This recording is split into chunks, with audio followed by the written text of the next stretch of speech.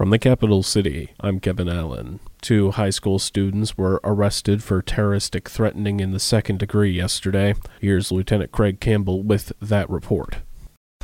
On November 2nd, 2022, at about 4:39 p.m., the Juneau Police Department received a report from JDHS staff regarding a string of text, social media messages involving a 16-year-old male student from JDHS that alluded towards violence.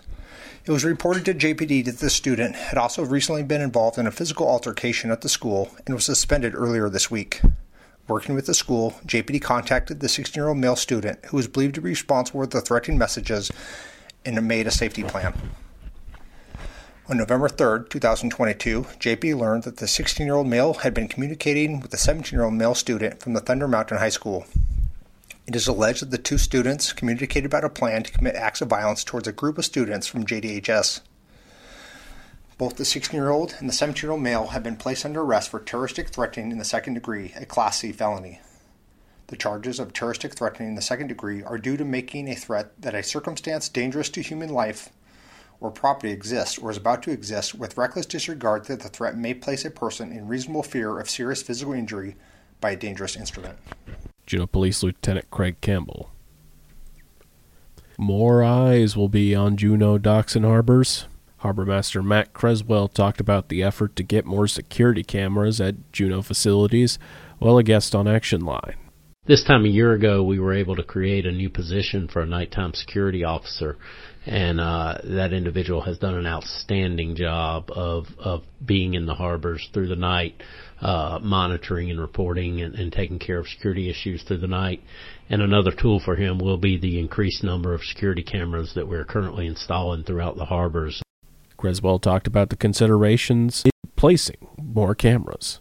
It seems simple to everybody, just put cameras up and be able to monitor them, but when you're starting to talk about getting cameras down on the floats that are wirelessly connected and a rising and falling tide with large boats that come in and block radio shots back to the receiver, it's and plus positioning, and it takes a lot of planning to get cameras. You can put cameras anywhere, but to get them in the right spots to capture what you're hoping to capture is the big challenge. And myself, I never really thought about how hard it could be to think through all the possibilities and actually put the camera somewhere where they'll be of use. But I'm happy to say we're making lots of progress on it, and we have increased our cameras, 5-fold since over the last few years.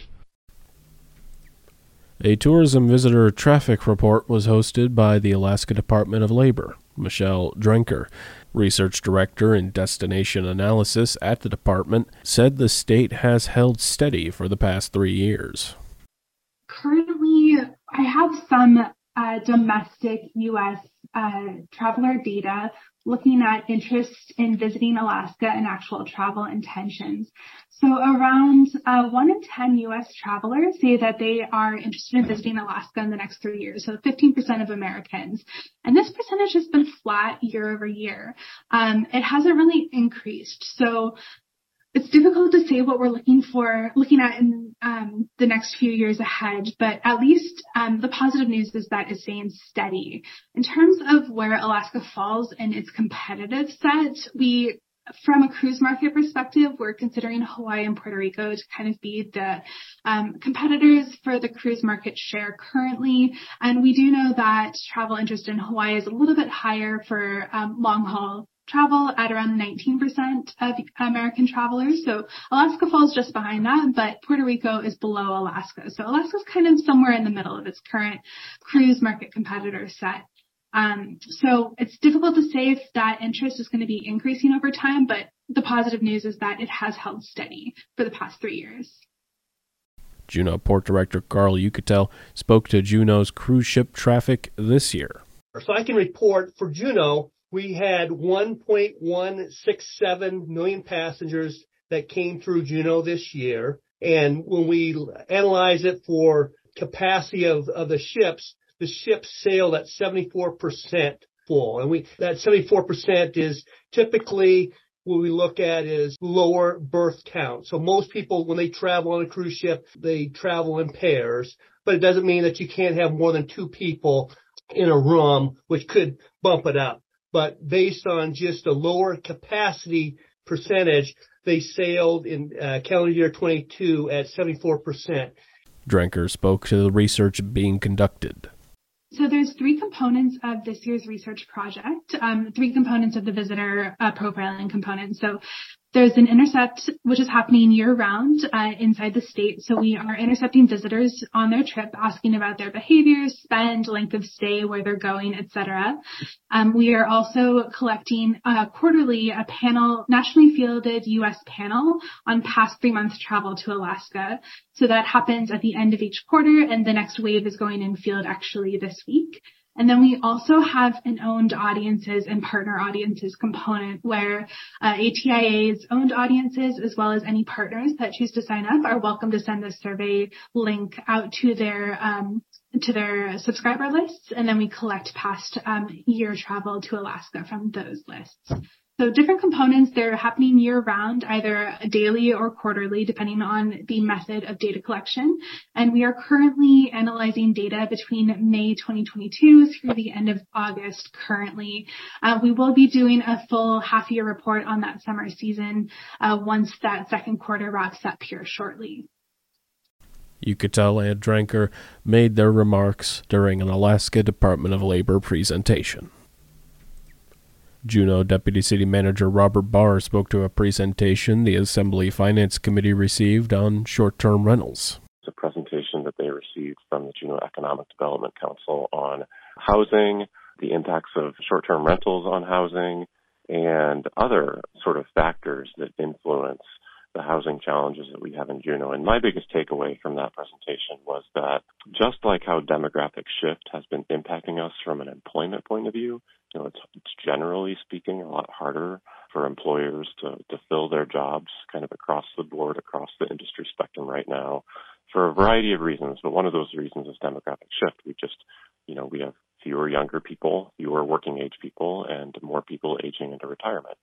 So that same phenomenon is influencing our housing market, because if you think about it, and they did a great job at presenting the data on this, generally people who are aging into retirement are going to have fewer people in their houses, so they require more housing. And people on the working age and younger end of the spectrum, if you're a 10-year-old, you probably don't need to own your own house yet, right? Just makes sense. The Assembly had approved funding to contract with an entity that could provide a deeper analysis of the number of such rentals in Juneau, which is currently estimated at about 300 to 600 units. As soon as the contract is signed, we'll immediately have access to kind of a database portal that we can go poking around in. But really, we'll be looking at that vendor to do some analysis on our behalf, and we'll be bringing it back to either the Assembly Finance Committee or the Committee of the Whole, I would imagine within 2 to 3 months. That's probably the time frame that we'll be targeting. Barr made his remarks on the KINY Morning Show. To News of the North.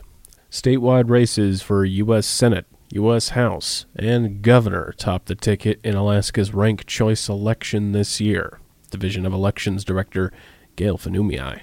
Well, the good news is, as of this morning, we finally filled the last of our 401 precincts with election workers. So I feel we are ready to open polls at 7 a.m. on November 8th. She said the election is being held in person. This election, just like the August 16th primary, is being conducted primarily in person, which means on Election Day from 7 a.m. to 8 p.m., polling places will be open for voters to go vote in person, bring identification to the precinct, show it to the workers. You'll get your ballot. You'll be able to mark it and put it in the scanner, get your I voted sticker, and be on your way. If voters are not able to make it to the polls on Tuesday, November 8th, there is opportunity still for them to vote early between now and Monday, November 7th. Vote totals reported Tuesday night will include ballots cast in person that day, as well as during early voting from October 24th through the 3rd. Election night, obviously, we will have the precinct results, and then we will be counting some early votes as well as some absentee ballots on election night. And again, just releasing unofficial results for first choice votes only. There is a 10-day deadline to receive absentee ballots mailed from within the U.S. and a 15-day deadline to receive absentee ballots mailed from outside the country. We'll have unofficial results released again on the 23rd.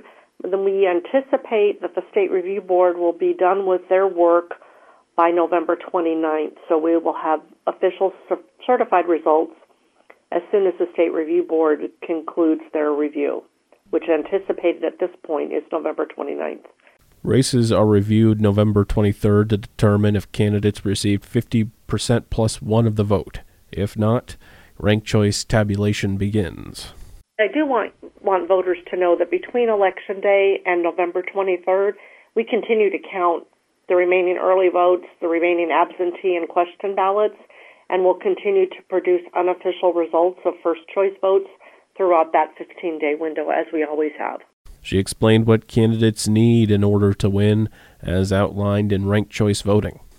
A candidate, before our general elections were operated under a plurality, which meant whoever had the most votes win, whether it was by 1 vote, 300 votes. So whoever had the most votes prior to this system being implemented was declared the winner. The ranked choice voting law states that after first choice votes are counted, if no candidate receives 50% plus 1 vote, then you need to go into the ranked choice tabulation process. If candidates do receive the 50% plus 1 vote, then they are declared the winner of the race. Division of Elections Director Gail Funumi. U.S. Senator Lisa Murkowski says she intends to rank Congresswoman Mary Peltola first in the Alaska general election. During the recent Alaska Federation of Natives conference, she was asked after her speech this. After my speech there, about the cooperative nature that the delegation has, and the reporter observed that it just seems the reporter was actually from Washington, D.C., and they observed that things appeared to be different here, that there was a collegiality, and that Alaskans were just a little more independent-minded. And I affirmed that and said, yes, in fact, that was the case. And so the reporter kind of quickly or casually asked, well, so are you going to rank Mary first? And I just very quickly, without really even thinking about it, said, yeah. Murkowski said her and Peltola had served in the legislature at the same time. I have known Mary Peltola since she and I served in the legislature together. We came in at the same time. We were both